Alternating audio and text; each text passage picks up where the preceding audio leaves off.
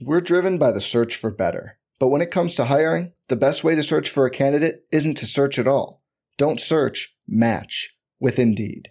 Indeed is your matching and hiring platform with over 350 million global monthly visitors, according to Indeed data, and a matching engine that helps you find quality candidates fast.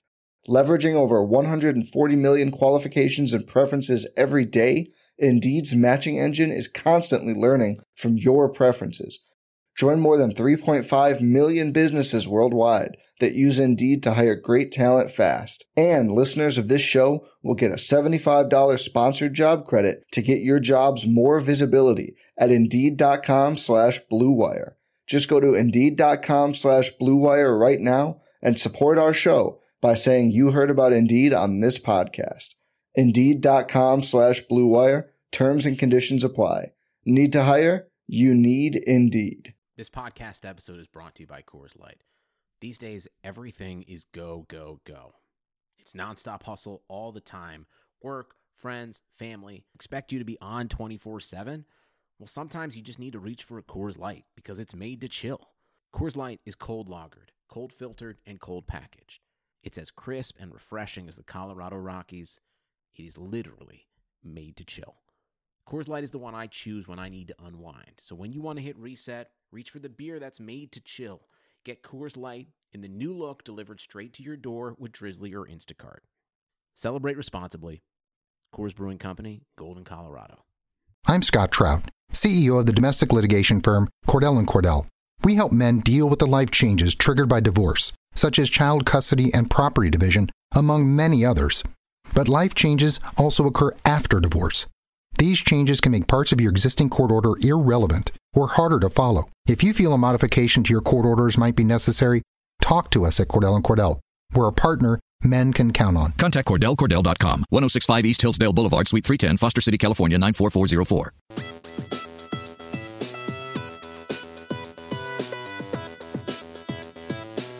You are listening to On the Daily, the RotoViz Daily Fantasy Sports Podcast, powered by RotoViz Radio. Hey everyone, I'm Matt Friedman, Matt F. the Oracle of the Action Network and RotoViz. Welcome to the May 24th, 2018 NASCAR edition of On the Daily. I'm joined by Dr. Nick Giffen, an owner of RotoViz, a PhD in mathematics, a three-time qualifier for the DraftKings NASCAR main event, and one of the best NASCAR DFS players in the world. You can follow him on Twitter at RotoDoc. Nick, how's it going? Matt, I'm doing great. This is the Coca-Cola 600. This is one of the best racing weekends in the world. I'm so excited. We just came off of the All-Star race, which was certainly interesting. I know we'll talk about that a little bit as well in this show, but good to kind of have a super racing weekend because, man, there's so much goodness. There's just we'll talk about it. I'm just so excited about this weekend. This is your Super Bowl. For you, this is sort of like the triple crown of racing with like all of the races on one day. Yeah, exactly. It's just unfortunate that you can't have the same horse in all three races, but we have seen some people do the double in the past, at least for the two American races. And last year we saw F1's Fernando Alonso come over to the U.S. and race the Indy 500. He did not race the F1 race, though. He had a replacement driver for his ride in F1, and he had a very real chance of winning the Indy 500 before his engine expired about two-thirds of the way through the race while he was racing for the lead. So definitely an exciting weekend of racing. Nobody's doing the double this year. No F1 drivers are coming over to the Indy 500 this year, but that'll definitely happen. You know, every 2 or 3 years you'll get some kind of exciting story like that. And I will say there is the exciting story with Danica Patrick in her final race this year for the Indy 500. The final leg of the Danica double. You know, that's right, the Danica double, the Daytona 500, which unfortunately she crashed out in. It would have been good to see her have a chance, and the big ones happen at Daytona, and unfortunately she got swept up in it. But Indy typically doesn't have big ones. Sometimes, they'll have occasionally 3 or 4 car crashes, but they usually don't have 8 or 10 or 12 car crashes. All right, let's get into it here. As you mentioned, it is the biggest racing weekend of the year. We have the triple header of high-profile races spread across the globe. So Formula One has its crown jewel race, the Monaco Grand Prix, and then a couple hours later, IndyCar has the quote-unquote greatest spectacle in racing, the Indianapolis 500. And as we mentioned, that is Danica Patrick's final career race. And then, of course, NASCAR has one of its 4 quote-unquote major races, the Coca-Cola 600 at Charlotte Motor Speedway. Nick, every year for this weekend, you have, I'm trying to think of the right way, like a respectful way of calling to attention how ridiculous your ritual is for this weekend of racing. But talk about what it is that you do every year for this ultimate race day. Yeah, so obviously with the triple header, and it was a lot easier, I'll say, when I lived on the East Coast in North Carolina, because it made for a much better sequence of events in terms of our body clocks. But so for those of you on the East Coast, I actually highly recommend doing this. The Monaco Grand Prix starts at 8 in the morning on the East Coast, so 5 a.m. Pacific time. So since I'm on Pacific time, it's a little different this year. But 8 a.m. is the Monaco Grand Prix, and my wife and I would always make kind of a European-themed breakfast. So very often we make crepes because Monaco is really near France. It's also near Italy, but also near France. So we make crepes, and then we'd have like Bellinis, the Italian alcohol drink. So it's essentially like champagne with some kind of like fruit puree type thing. I don't know how to exactly describe it. My wife makes them really well. But so we'd have like a breakfast, European-themed breakfast and European-themed drink for 8 a.m. And I think crepes was always perfect. It was always the go-to. Then I have a question. I have to. Yeah, what is the European themed drink? The Bellini? Okay. Yes. Yeah. So it's just like champagne and some kind of like fruit thingy. I don't know how to describe the fruit thingy. Yes. But, okay. Sorry to interrupt. that was a bad question. Continue. Yeah, terrible question. Well, you're a little rusty. We had a week off from potting. Yeah. Right. But then, of course, at noon is the Indy 500, and so that's perfect for lunchtime. So we do some kind of Midwestern breakfast. Very often you think of like, either Midwestern barbecue or those Midwestern diners, and you do some kind of really good Midwestern breakfast, very often with corn. Obviously, the Midwest is known for its corn, so you could do a lot of corn dishes. You could do pork dishes, things like that.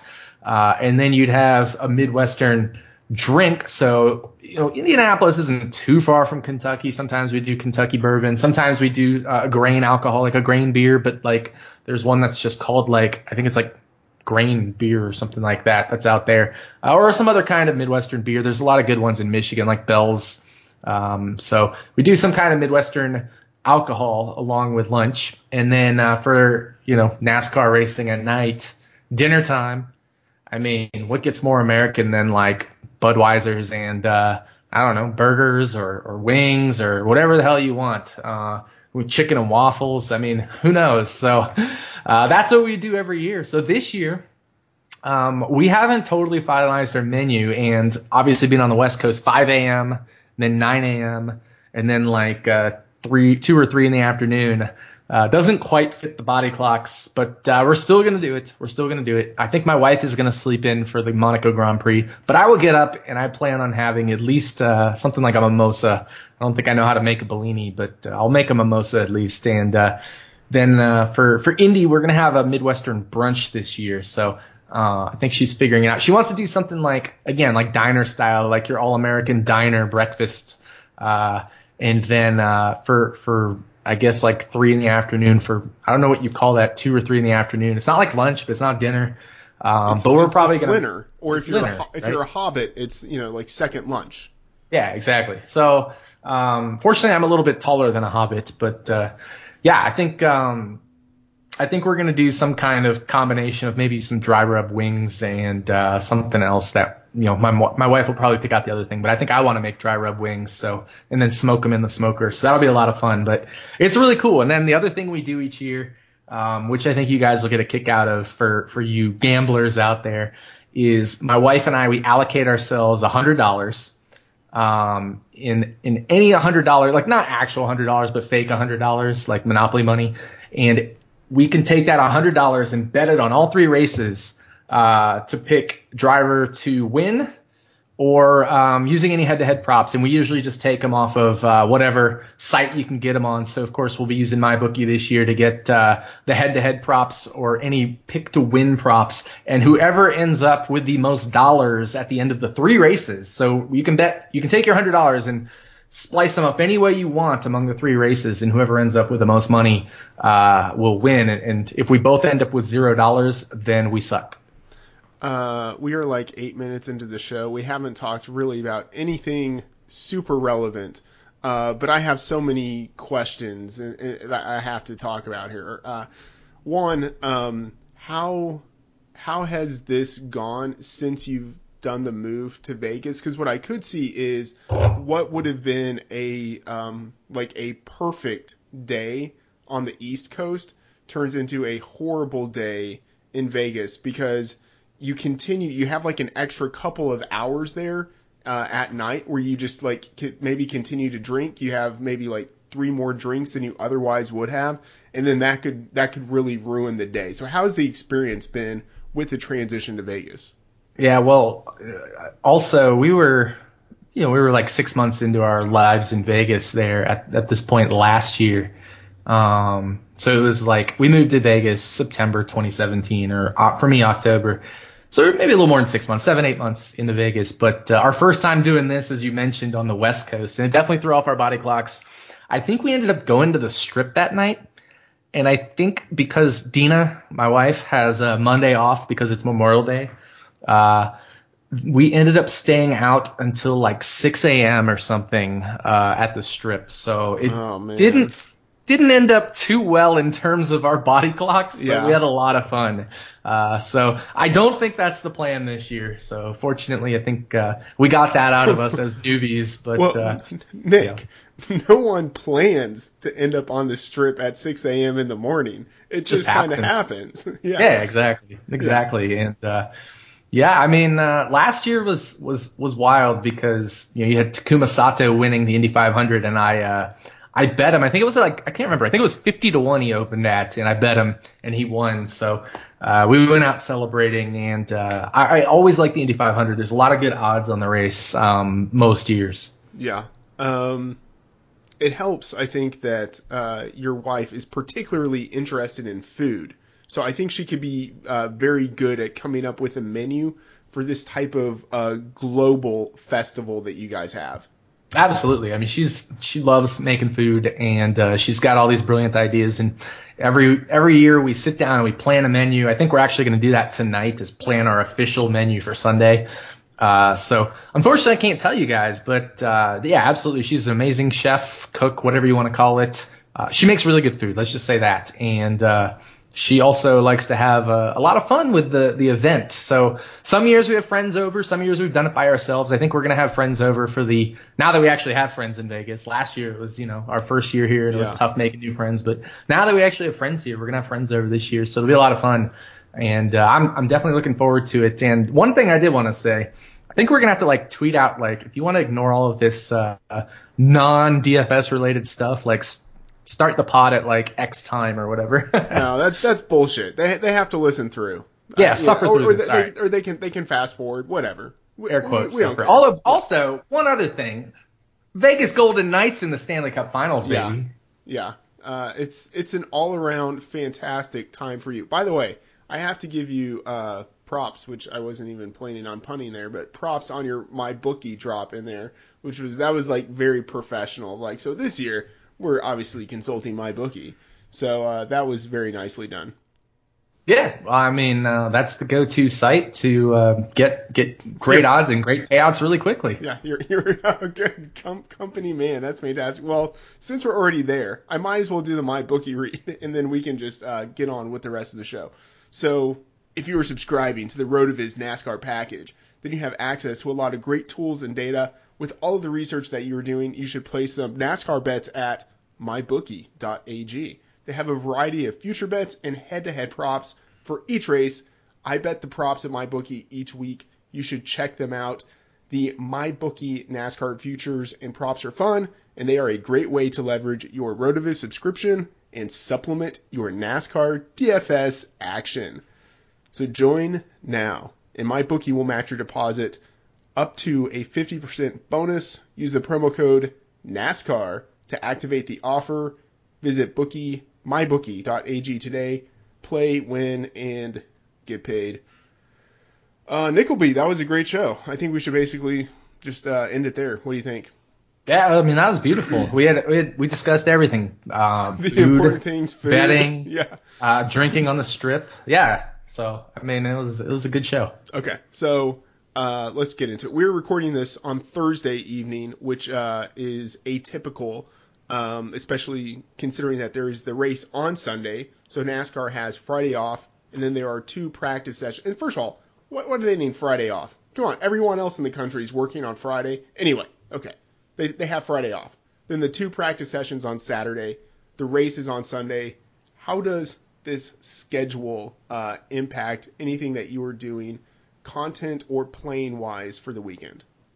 Yeah, well, with Friday off, it'll be a good day to get all of the apps prepared as much as possible ahead of time, so that as soon as both practice sessions are done Saturday, we'll be in the books with all the data updated and everything like that. So I'll have everything ready on Friday as much as I possibly can, but I can't give you guys picks or anything like that until all the final on-track activities Saturday. So Saturday, kind of an interesting schedule as well, 9 a.m.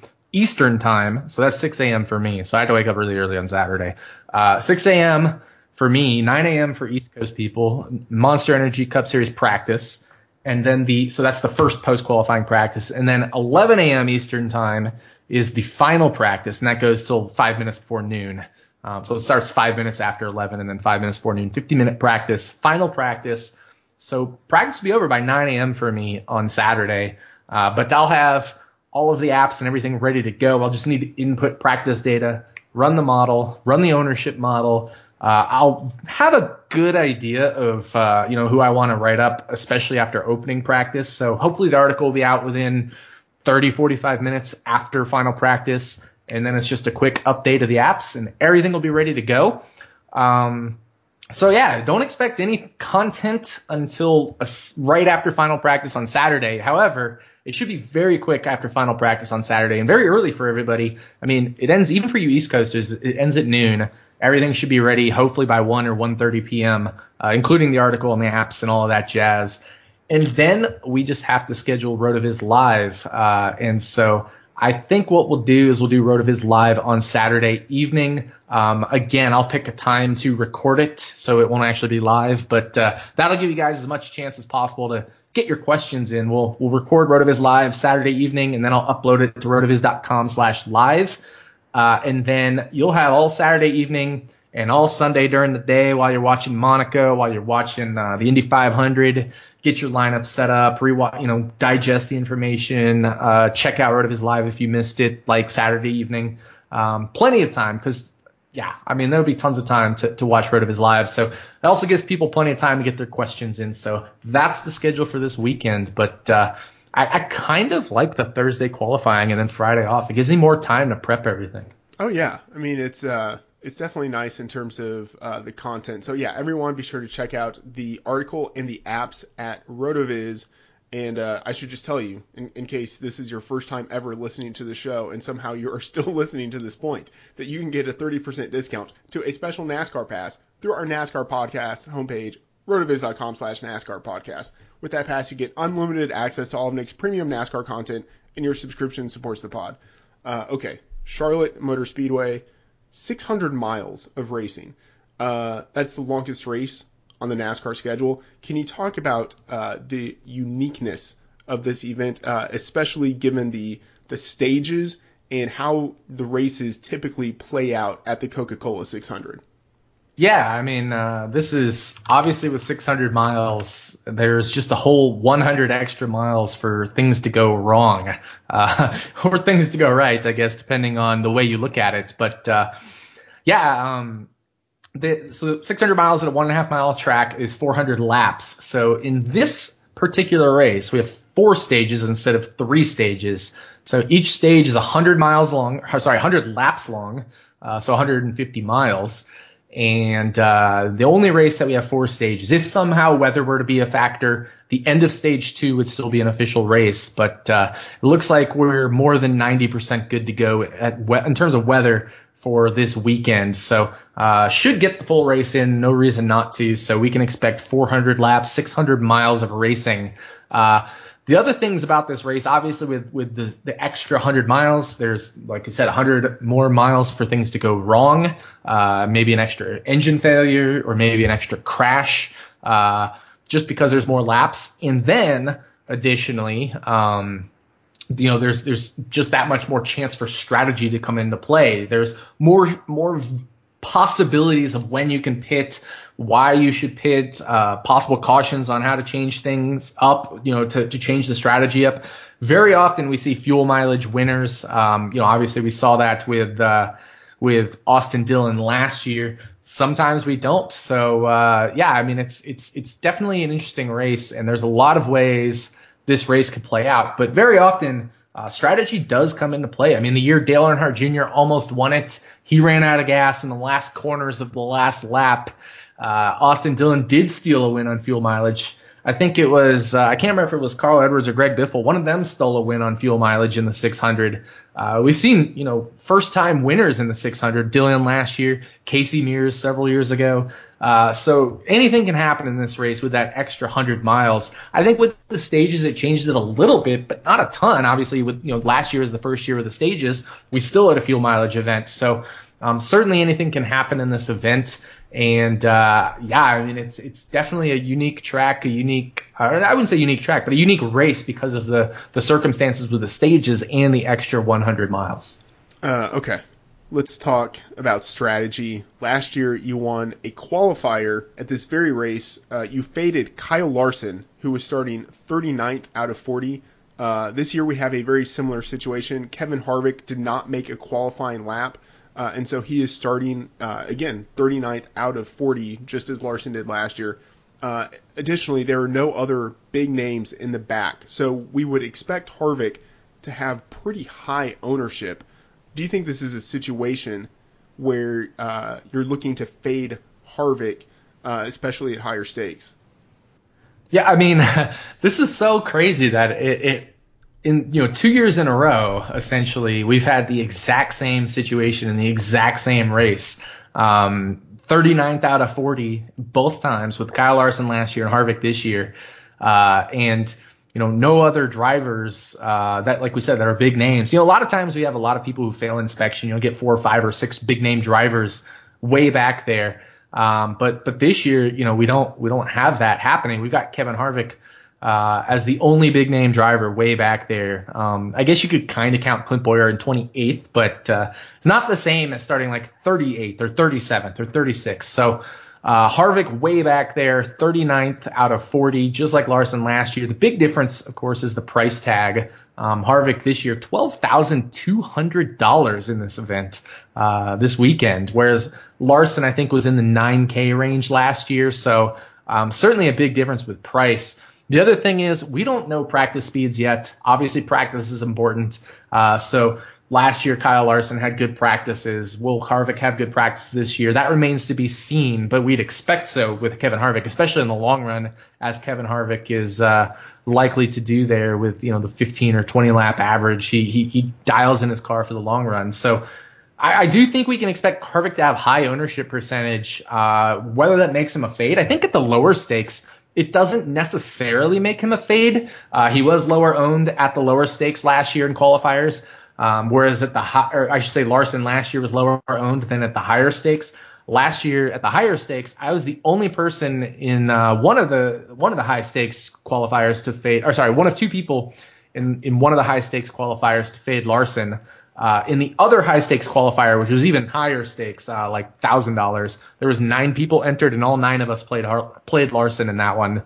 I faded Larson in the other high stakes one intentionally, and actually I posted a YouTube video about that, so I'll probably link to that in the article again this year. Link to that YouTube video explaining the theory and why and all that. But it's definitely possible if Harvick is going to be that highly owned. I think it does make sense fading him in qualifiers. The question is, will he be that highly owned? So that's the thing we need to figure out. Has the theory evolved? Has things changed? So if Harvick's going to be that highly owned in some of these qualifiers, absolutely, I think fading him makes a ton of sense, given, the DNF rate at Charlotte is, I should say not the DNF rate, but the incident rate is around 25.5% of the cars. So 40 cars, you can expect around a quarter of them on average to have significant problems, not even minor problems, but significant problems to put them multiple laps down. And then you've also got the ones who may have a minor problem late in the race. So you can expect at least 10 cars to have problems. That means there's a very real chance Harvick could have a problem in this race. Okay. I have what I think is actually a pretty decent question. Out of the incident rate, I would expect that a pretty decent percentage of the cars who don't finish or who do have incidents in any given race, a high percentage of those cars are the back markers. So, like, out of the cars that you don't just automatically expect to suck and to run into some issues, what is the kind of, like, quote-unquote, like, true incident rate, just kind of ballpark that we would maybe expect to see from the cars at this particular track or for this race? Absolutely. So it's interesting. It's a very good question because, yes, there is a higher incident rate among backmarker cars, among the lesser funded teams.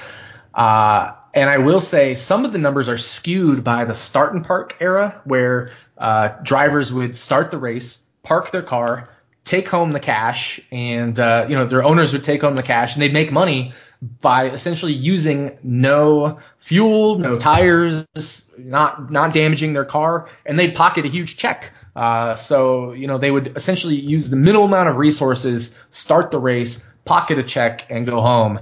We don't have that now, especially with the charter system. We don't have start and park cars. NASCAR also changed the payout structure a couple years ago. So start and parks are not as common anymore. That said, yes, there is still a higher DNF rate among the backmarker cars, but it is pretty flat in terms of, like, if you were to build a predictive model of DNF rate, it's not super steep, the curve between your top tier cars and your backmarker cars. All of the backmarker cars are trying to finish races these days because they know if they can avoid the bottom 4 or 5 positions, they can really up their pay. It doesn't pay very well to finish in the bottom 4 or 5, but then there's a significant jump beyond that. Plus, you have the charter implications. These teams want to get charters for the future, especially the ones that don't have them now, or they want to keep their charters. So there's a lot of incentive to stay in the race these days. So the DNF rate is relatively flat. Maybe you say somebody like a backmarker car maybe has a 33% chance. Maybe say somebody like Harvick has an 18 to 20% chance or something like that would be how I would approximate it this weekend. Mm-hmm. So, yeah, I mean, it's a really good question, And I think if you were to look over the longer term, it would be skewed by the start and parks. But I think over the past couple of years, over the past couple of years, it's flattened out a lot more. Okay, let's talk more about Harvick because he is at this point, 2 practices yet to see, but at this point, he looks like the core driver, like the key racer for this event. So you mentioned that his price point is much higher than Larson's was last year. Similar situations, but also slight difference in that, like, Harvick is, I think, clearly the best racer right now in NASCAR. Like, he is just totally on fire.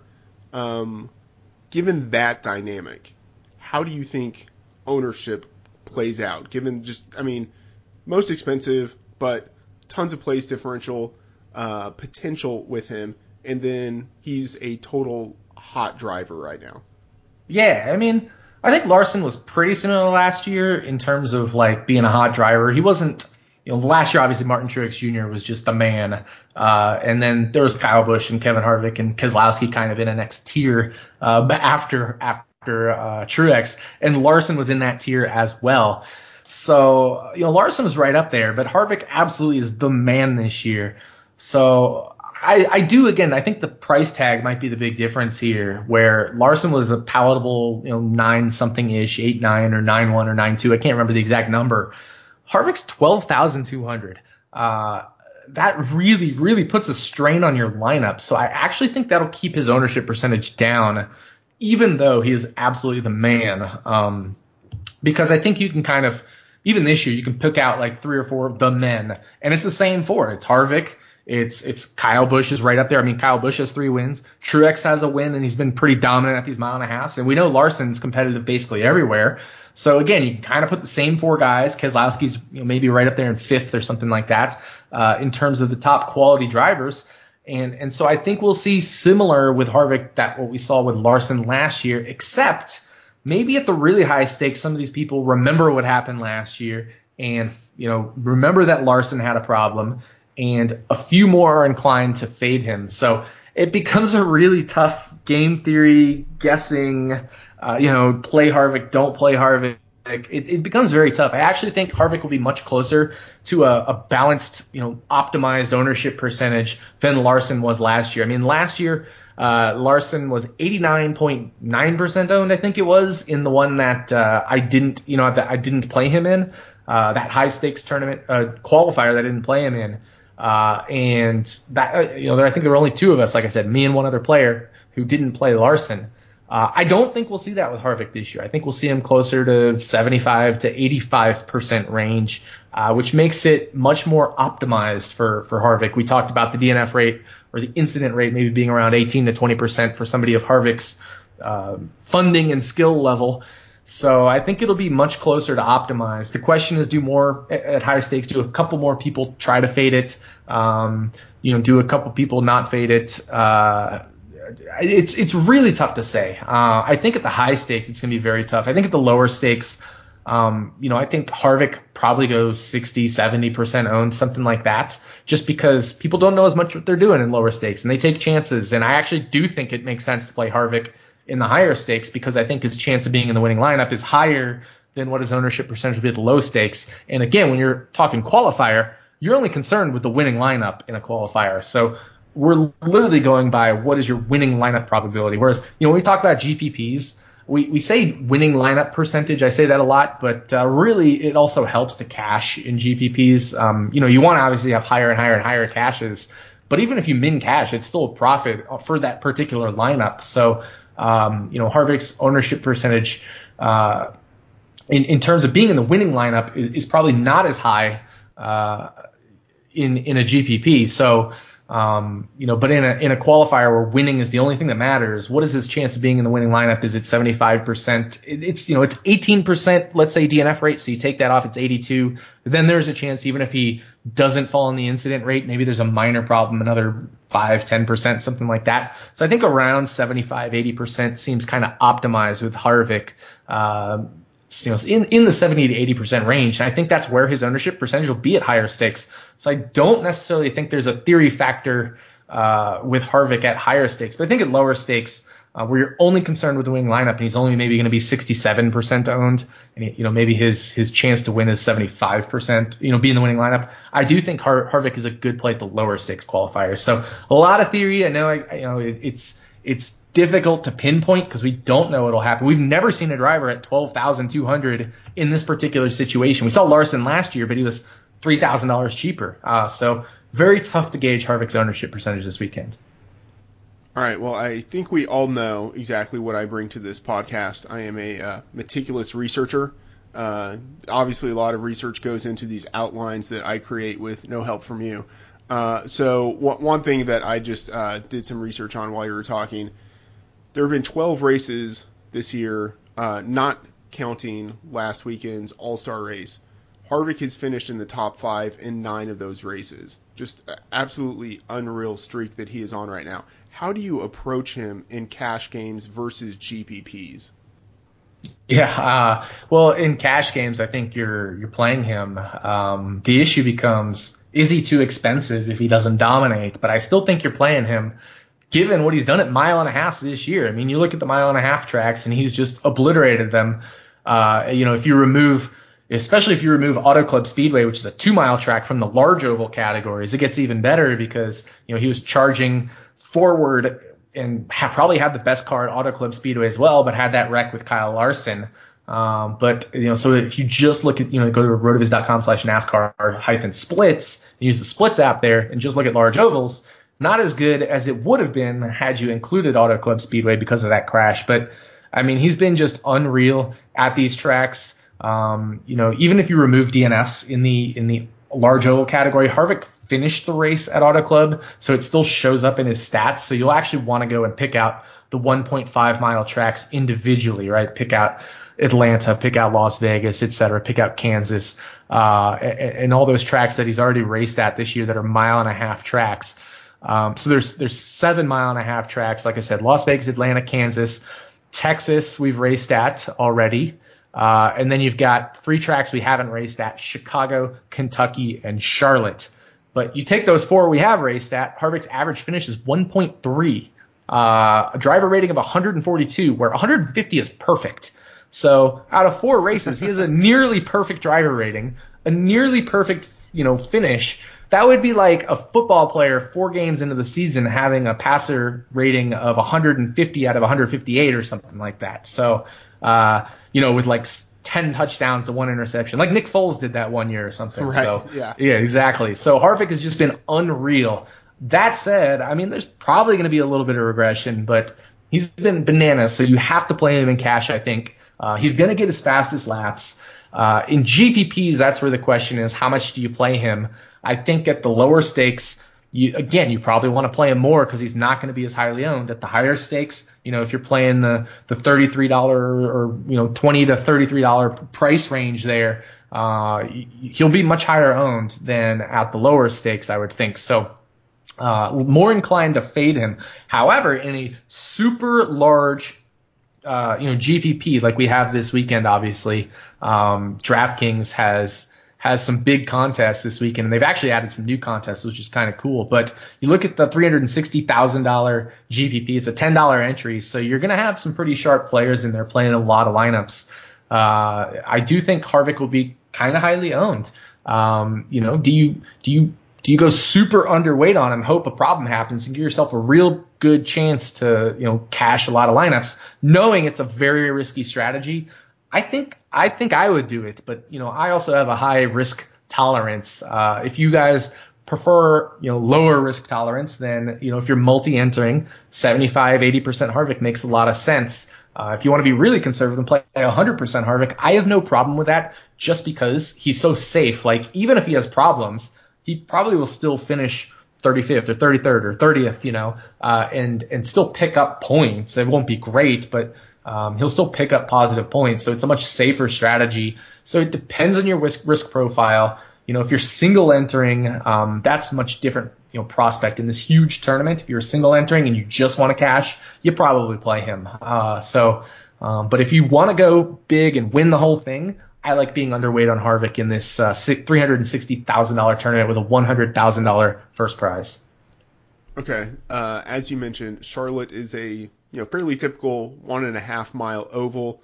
For most of those this year, it seems like year-to-date performance, track type performance, and practice are the primary factors for the model.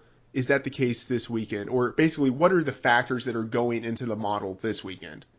Yeah, well, you nailed the first ones because I wrote it up that way. But yes, those 3 factors are all still factors. Year-to-date performance, specifically driver rating, more so than finishing position. Look at driver rating at year-to-date.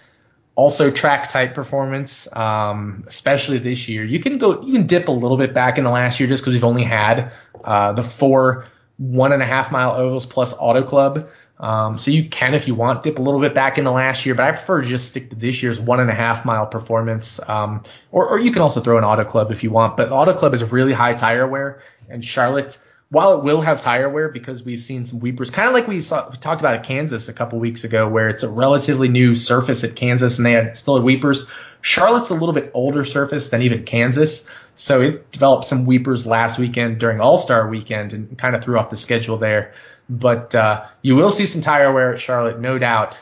But track, still 1.5 mile over performance makes a lot of sense. Year-to-date performance, those factors go into the model. Practice, obviously, especially long run speed. And then for Charlotte, it shows up that starting position, just like Kansas 2 weekends ago. Starting position shows up. So essentially the exact same factors that went into Kansas go into Charlotte. And I actually think they're pretty good comps, in terms of tracks for each other. The big difference being Kansas did have the variable banking, so probably a little easier to pass at Kansas and to race side by side than at Charlotte. But in general, very similar statistics go into the model this weekend. So driver rating year to date, driver rating at track type, practice, long run speed, and then starting position are the main factors in the model this weekend. Historically, how predictive is the model for Charlotte? Yeah, so if you look at the past, 4 years of Charlotte racing, and that gives us 8 races. We've got, the 2 races a year at Charlotte. That gives us 8 races, times approximately 40 drivers per race ballpark. That's a lot of data points. And so what I can do, again, is split up the data and build a model off most of the drivers, test it on other drivers. That part that I tested on, the R squared, 0.615, so about 61.5% of the variance in finishing position can be explained by the factors in the model. So R squared 0.615, one of the higher end tracks. Now I will say, with the extra stages here, this year, the different aero package from a few years ago, we don't know exactly if 0.615 is perfectly accurate, but I will say it is definitely on the higher end of tracks, so pretty predictive. So the model will be, quite reliable, I think, this weekend. Mm-hmm. A couple things. Oh, by the way, I don't like the insinuation that you made that you wrote the outline for me. I mean, come on, man. We've never talked about that on this show. Okay, so again, I'm fascinated by Harvick. A question about so 2 things. One, is there a pretty significant difference in terms of how the race goes versus the spring versus fall Charlotte race? Yeah, I think that's an interesting question, because when I wrote up this outline, I was doing my research. I was like, one of the things that is a tipping point towards like fading Harvick, like fading Larson last year, is that extra 100 miles versus a 500-mile race, and the extra 200 miles versus the other Charlotte race. All I think it does is maybe just mix up the strategy a little bit, because in general we've actually seen the same DNF rate. It's actually higher for the 400-mile race. The DNF rate since 2005, when we have loop data, is 26.4% 26.2% for the 400-mile race, and it's 25.5%. So essentially a 1% difference. It's negligible, not statistically significantly different. 25.5% for the 600-mile race. So DNF rate's not the same, or the incident rate.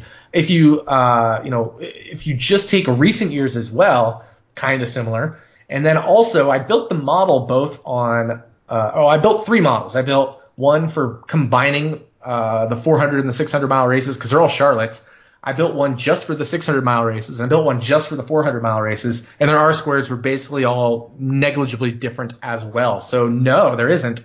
So one of the factors that I say about there being an extra 100 miles, maybe it doesn't actually come into play, but I still feel like, cognitively it should. Just like there's an extra 100 miles for things to go wrong, but maybe all that happens is things just kind of get boring. But it will say, I do really believe there are, more surprise winners in the 600 than the 400. If you go back and look at history, with Casey Mears or Casey Kane winning in the Evernham car many years ago. Obviously Austin Dillon last year, the year that Roush stole a fuel mileage win, the year Dale Earnhardt Jr. almost stole a fuel mileage win. So I think certainly just anecdotally there may be more differences for who wins the race, but I think overall, when you're predicting finishing position, it's not just who wins, but how does everybody finish.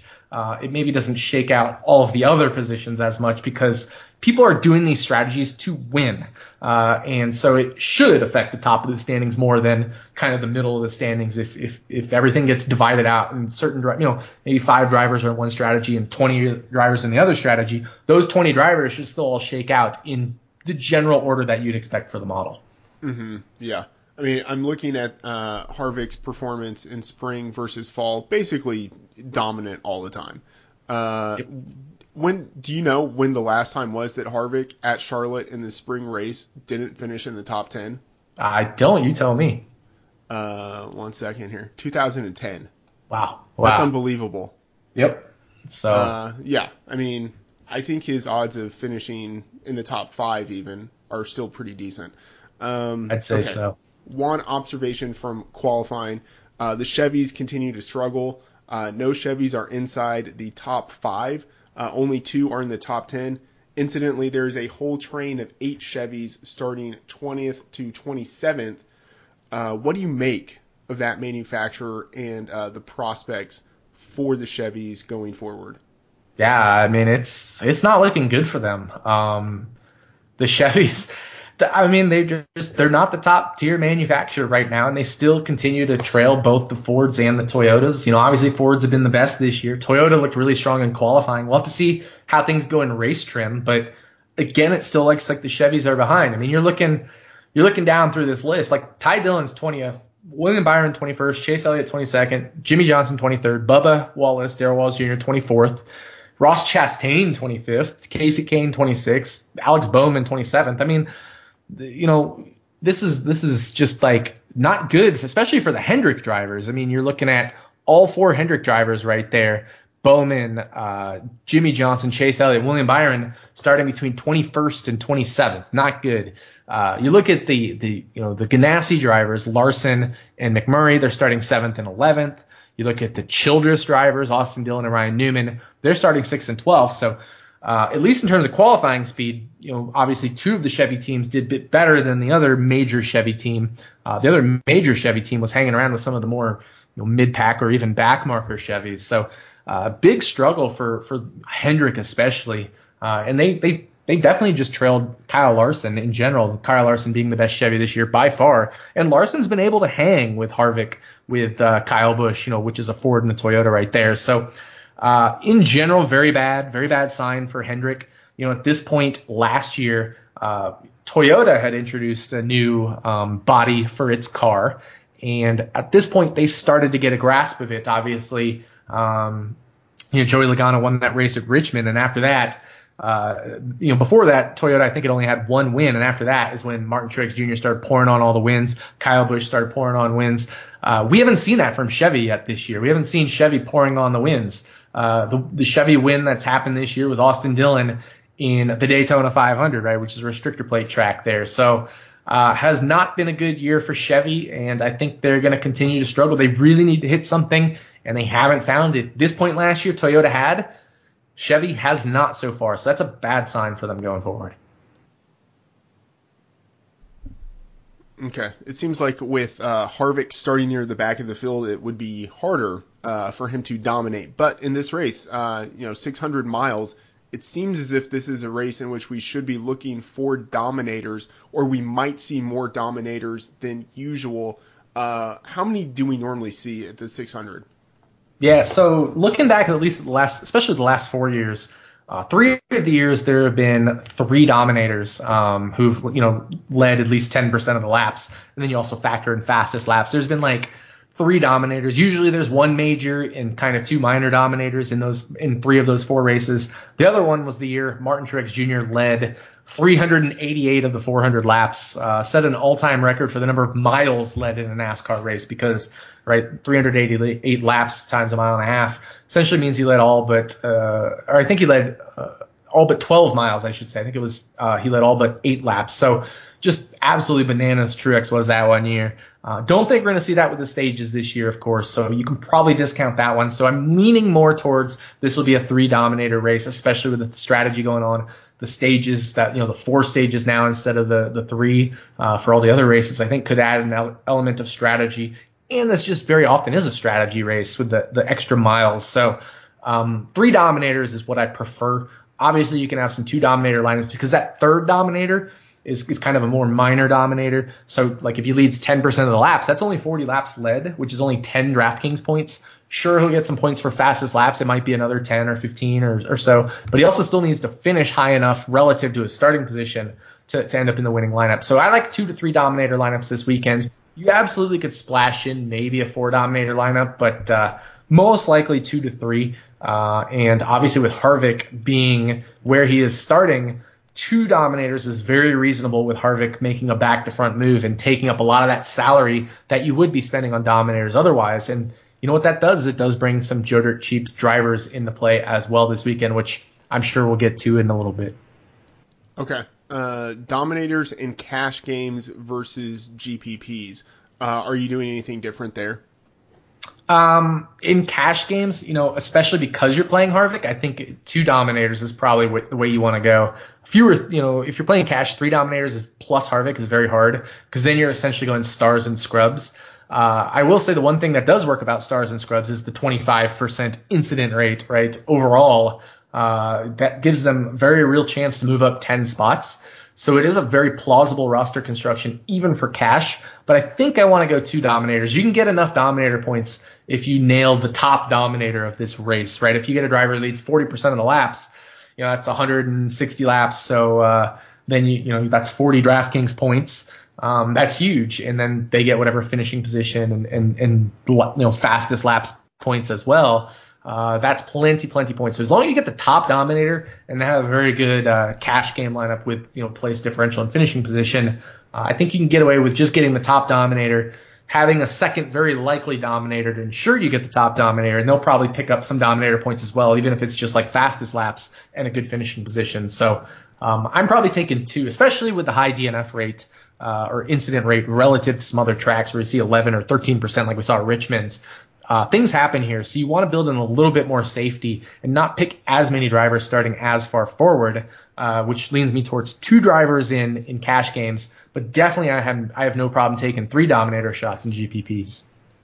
Okay, well, we haven't had the 2 post-qualifying practices yet, but who are the drivers right now that you are eyeing for domination? Well, I think you definitely have to go with the pole sitter Kyle Busch. Obviously he starts in the pole, and I don't think there's any real major threats to him in terms of early dominance. You've got Joey Logano starting second. Logano's had a great year, but if you just look at the 4 mile-and-a-half tracks that we talked about and you remove the DNFs, Logano's only got the 6th best driver rating at those races. Obviously Harvick first, Kyle Busch second. Brad Keselowski is the 3rd best driver rating, so he starts 5th. So I don't think he'll necessarily catch Kyle Busch right away either. Denny Hamlin starts 3rd, but Hamlin hasn't been a major factor at the mile-and-a-halfs this year. He's only led 4% of the laps, and if you look at driver rating, he's much further down there as well. So his driver rating is only 89.8. You compare that, like we said, to Kevin Harvick, which was 142, and then Kyle Busch at 118. Really not a factor. So I think Kyle Busch is the Dominator we want. If you want to look at a second Dominator starting way up there, I definitely think it is Keselowski. I'd prefer Keselowski to Logano, even though Keselowski starts 5th. Logano starts 2nd. Keselowski has led 5.8% of the laps, Logano 3.2, and Keselowski a 113 driver rating, Logano's 101. So my order of Dominators would be Kyle Busch, then Brad Keselowski, and that's probably what I would go with my air quote cash game Dominators at this point in time until we see practice. Okay, aside from your top Dominators and Harvick, who are the other drivers? Because I'm just going to steal your cash game lineup. Who are the other drivers you are eyeing for cash games? Yeah, I think Clint Bowyer, obviously starting 28th, makes a lot of sense. The question is, can you fit him in price-wise? Are you able to fit in Kyle Busch, Brad Keselowski, Kevin Harvick, Clint Bowyer, and then play some scrubs? So alternatively, you could go a different route, maybe forego one of the Dominators, or maybe forego Bowyer, not really sure, and look at some other drivers there. We have talked about the Chevy struggles, but you do have Jimmy Johnson and Chase Elliott starting 22nd and 23rd. I think at least one of those drivers makes his way forward, but what I think you can do even better is kind of take what we like to call in the fantasy football circles, we can do an arbitrage play on them and go Alex Bowman, who's essentially going to be the same as those guys, but at a cheaper price in terms of his expected range of outcomes. And I think Alex Bowman is an interesting cash game play. Same equipment. He's been just as good as these other drivers this year. So you look at Alex Bowman, he's a better driver rating than Jimmy Johnson on the mile-and-a-halfs and not much worse than Chase Elliott on these mile and a halves this year. So I think you could go at a significant discount Alex Bowman instead of Chase Elliott or Jimmy Johnson. So if you wanted to go the direction of, going away from all of these high priced drivers and maybe still get those two dominators and not play Bowyer, who's $9,400. I mean, Bowyer's $9,400, Keselowski's $9,800, Kevin Harvick 12.2, Kyle Busch 11.1. I mean, let's just theoretically throw those four drivers in there. You have you can't even fit in two scrubs because the average salary is $3,750. So you can't even make that lineup. So alternatively, like I said, you go to somebody like Alex Bowman, who's $8,000 versus Jimmy Johnson, $8,700, and Chase Elliott, $9,500. That's definitely some salary relief. So I like Alex Bowman in cash games this weekend. And then, if you do go that route where you go Alex Bowman, then I think it certainly opens up some other avenues. And a driver that could be interesting just because he's cheap and starting 30th is AJ Allmendinger. I think that range right there with AJ Allmendinger starting 30th, Michael McDowell starting 29th, and Matt DiBenedetto starting 31st will be the key to your cash game lineup this weekend. Which of those drivers do you play? Right now, I like Allmendinger just because I think he's got the best equipment, but certainly he's $800 more expensive than McDowell, $700 more expensive than DiBenedetto. So it's going to be that range, I think, in cash games. If you go the Bowman route, that you'll be looking at to kind of get a situation where you can get some expensive drivers in your lineup. Okay, for GPPs, which drivers are you looking at? Yeah, GPPs, I think obviously if you go by the statistics here at this track, one driver that I think is super, or I shouldn't say this track, but the model statistics, one driver I think is super interesting is Kurt Busch. Kurt Busch, 111 driver rating, fourth best this year at the 4.5 mile ovals that we've had, removing DNFs for each of the drivers. So, because obviously that kind of negatively skews their stats. So you look at the 4.5 miles and remove DNFs from any driver who has DNF there, had a major incident in those races. Kurt Busch, fourth best, 14% of the laps led. That's actually second most in the series, more than his brother Kyle Busch has had. And Kurt Busch starts a very nice 16th, so he can make his way forward. Obviously in the best manufacturer there. I think Kurt Busch is a very nice play for GPPs this weekend. I think he's not going to get maybe a ton of attention. He kind of seems to fly under the radar a lot. And his price tag, $8,300, very, very nice. So Kurt Busch, definitely a driver I want to get exposure to this weekend. You can say kind of similar about another driver in that same price range, Eric Jones. Could he be like a really contrarian dominator? I think it's possible. I don't think he has what it takes to match Kyle Busch. Maybe doesn't have what it takes to match Brad Keselowski. However, he has led more laps at 1.5 miles, removing DNFs, than Brad Keselowski has in terms of percentage, 6.4 to Keselowski's 5.8. So there could be something there. Obviously, also with strategy and a lot of drivers getting their first win here. I think Eric Jones starting fourth, really sneaky contrarian dominator. I think a lot of people would ignore him in that fourth place starting position. So Eric Jones and Kurt Busch, both in that 8K range, that low 8K range, 8,300 for Busch, 8,200 for Jones. Great GPP plays this weekend, and I think for a little bit different reasons. Busch, you get the place differential. Eric Jones, I think you get a really contrarian dominator pick. All right, some people might be looking for a Stars and Scrubs roster construction approach this weekend. Are there any Joe Dirt cheap drivers who you're eyeing? Yeah, who kind of, I guess, tickle my fancy. Well, I think JJ Yeley is probably the driver there. He's min price, $4,400, starts 40th, so the only place he can go is up. And if he finishes the race, you can expect maybe 8, 10, 12 drivers to finish worse than him just from having problems. So JJ Yeley, obviously being min salary, pairs perfectly with Kevin Harvick. What I think is an interesting strategy in GPPs, maybe playing JJ Yeley without Kevin Harvick, and if Kevin Harvick has a major incident or something like that. So I think Yeley plus Harvick will be very chalky, but I think Yeley without Harvick or Harvick without Yeley will be more contrarians. So I like that kind of combination there in GPPs. Definitely, I think JJ Yeley is the best play here. If you kind of just look in general at really cheap drivers, who has the best driver rating at these 1.5 miles. You got Matt DiBenedetto at 44.3, like I talked about. McDowell at 53.8, and like I said, they're priced very nice price range, 5,700 and 5,600. But I think we're kind of shifting the Joe Dirt cheap range down to 5,500 and less these days. And in that range, I kind of just like JJ Yeley. I mean, you can definitely take shots with some of these other drivers.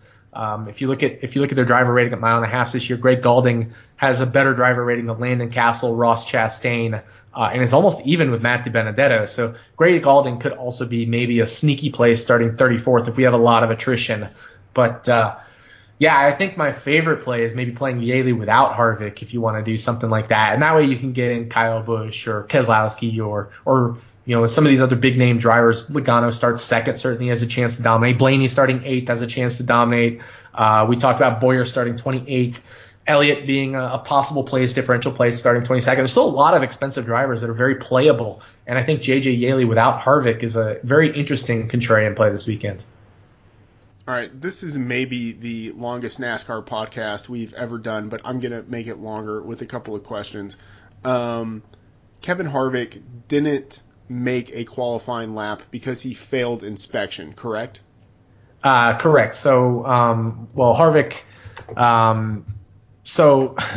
Harvick failed 3 times and did not get to go, and the only other person who didn't make a qualifying lap was JJ Yeley. So everybody else passed inspection. Harvick was the only one who had these issues this weekend with Yeley. Have you ever done any sort of study, and I'm not exactly sure how you would do this, but any sort of study to see how drivers do when they fail inspection? I actually haven't, but that would be interesting. And it's pretty easy to pull up at least the last 2 years worth of data. So that's something, like last year we talked about the compound, the resin or the VHT or the whatever HP1 stuff. And we looked at that and we saw it did make for a little bit better racing at those races, more passes. So that's something we could definitely do this year. All right. And then, so one other random thing. So Harvick won the All-Star race.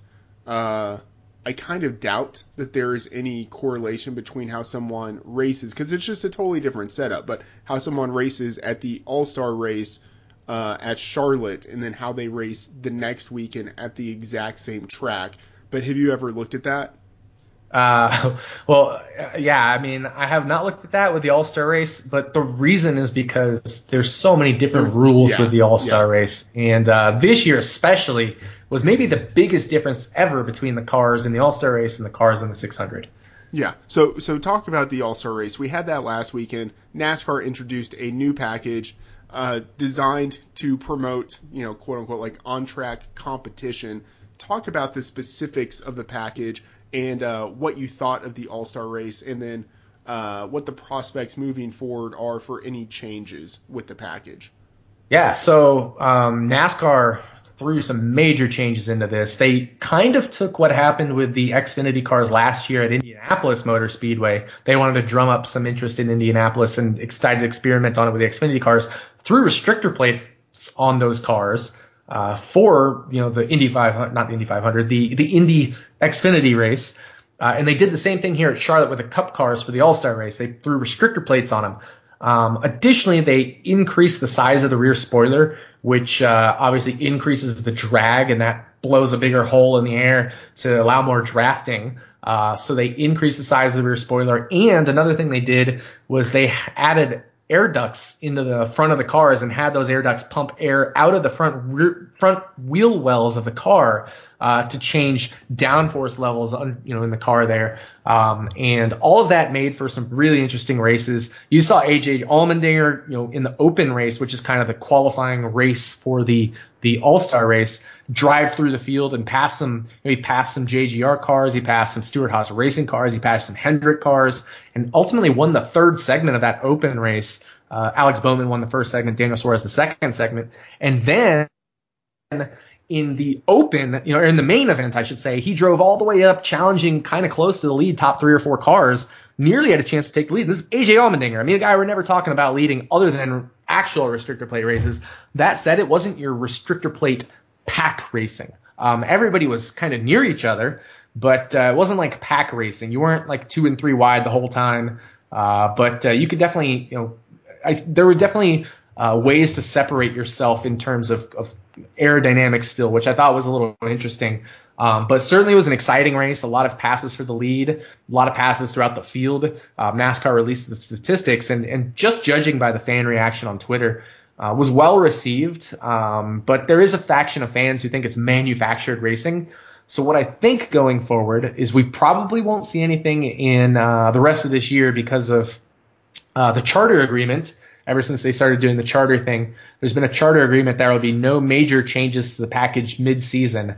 So I think that document is very hard to break that document without buy-in from all of the charter owners. So I think it's unlikely we'll see changes in 2019, but don't rule it out. Or sorry, not 2018, but don't rule it out for maybe a race or two. But if it does happen in a race or two, it would not be during the playoffs. Historically, NASCAR has shied away from making package changes that will be raced in the playoffs. So we'll see the same packages here in the playoffs. But what we could see maybe is something like, a race at Michigan or something like that, or maybe a race at Pocono that tests this package because those races are not in the playoffs. And so maybe we see like a one-off or a two-off test like we saw a few years ago when they tried a high downforce package at Michigan and at one other race. I think it was Kentucky or something like that. So there's certainly a possibility we could see it at one race this year, maybe two. But even then, I think that's a very remote possibility because of the charter agreement. More than likely, what we'll see is we'll see it on an experimental race basis for a couple races next year. And if that goes well, maybe it permeates a little further into a few of those mile-and-a-half tracks. But I don't think it'll be a full-time package. I think it'll be maybe a package that we see in NASCAR for a few select races, like we'll see with the Xfinity Series now at Indy, going back to this package. I think they'll continue to do that every year. All right. This has been an epic show. Any final items that you have? Yeah, I mean, it's definitely been an epic show. I didn't even think this would take an hour, but we got off to some good stuff here, and it's exciting weekend. So I think the last takeaway you should take from this weekend is enjoy all the races. Kick back, have a brew, make some food, and enjoy the races. It is absolutely a great spectacle weekend. We say Indy 500 is the greatest spectacle in racing, but this whole weekend is going to be a spectacle. And make sure you absorb it all. But also, good luck to everybody. It definitely pay attention to practice on Saturday. That's the other thing I have to say. Pay attention to both of those practice sessions. And one other thing is, those practice sessions will be kind of in the morning. I do think it's possible the early practice session maybe is more informative than the second Saturday practice session, just because it should be in cooler weather at 9 a.m. than at 11 a.m. Where the day will start to heat up, and then the race is at night where it's going to be cooler weather again. So pay attention to both practice sessions, I think, this coming weekend. All right, that is going to do it for this NASCAR edition of On the Daily. For Nick Giffen on Twitter at RotoDoc, I'm Matt Friedman, Matt at the Oracle. Thanks for tuning in.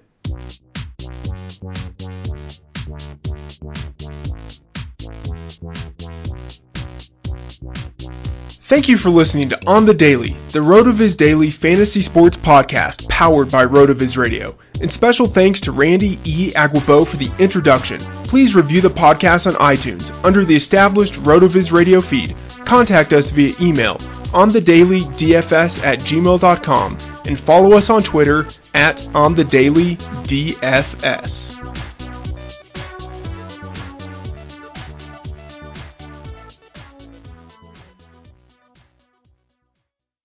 Let's consider the secret life of the innermost nesting doll.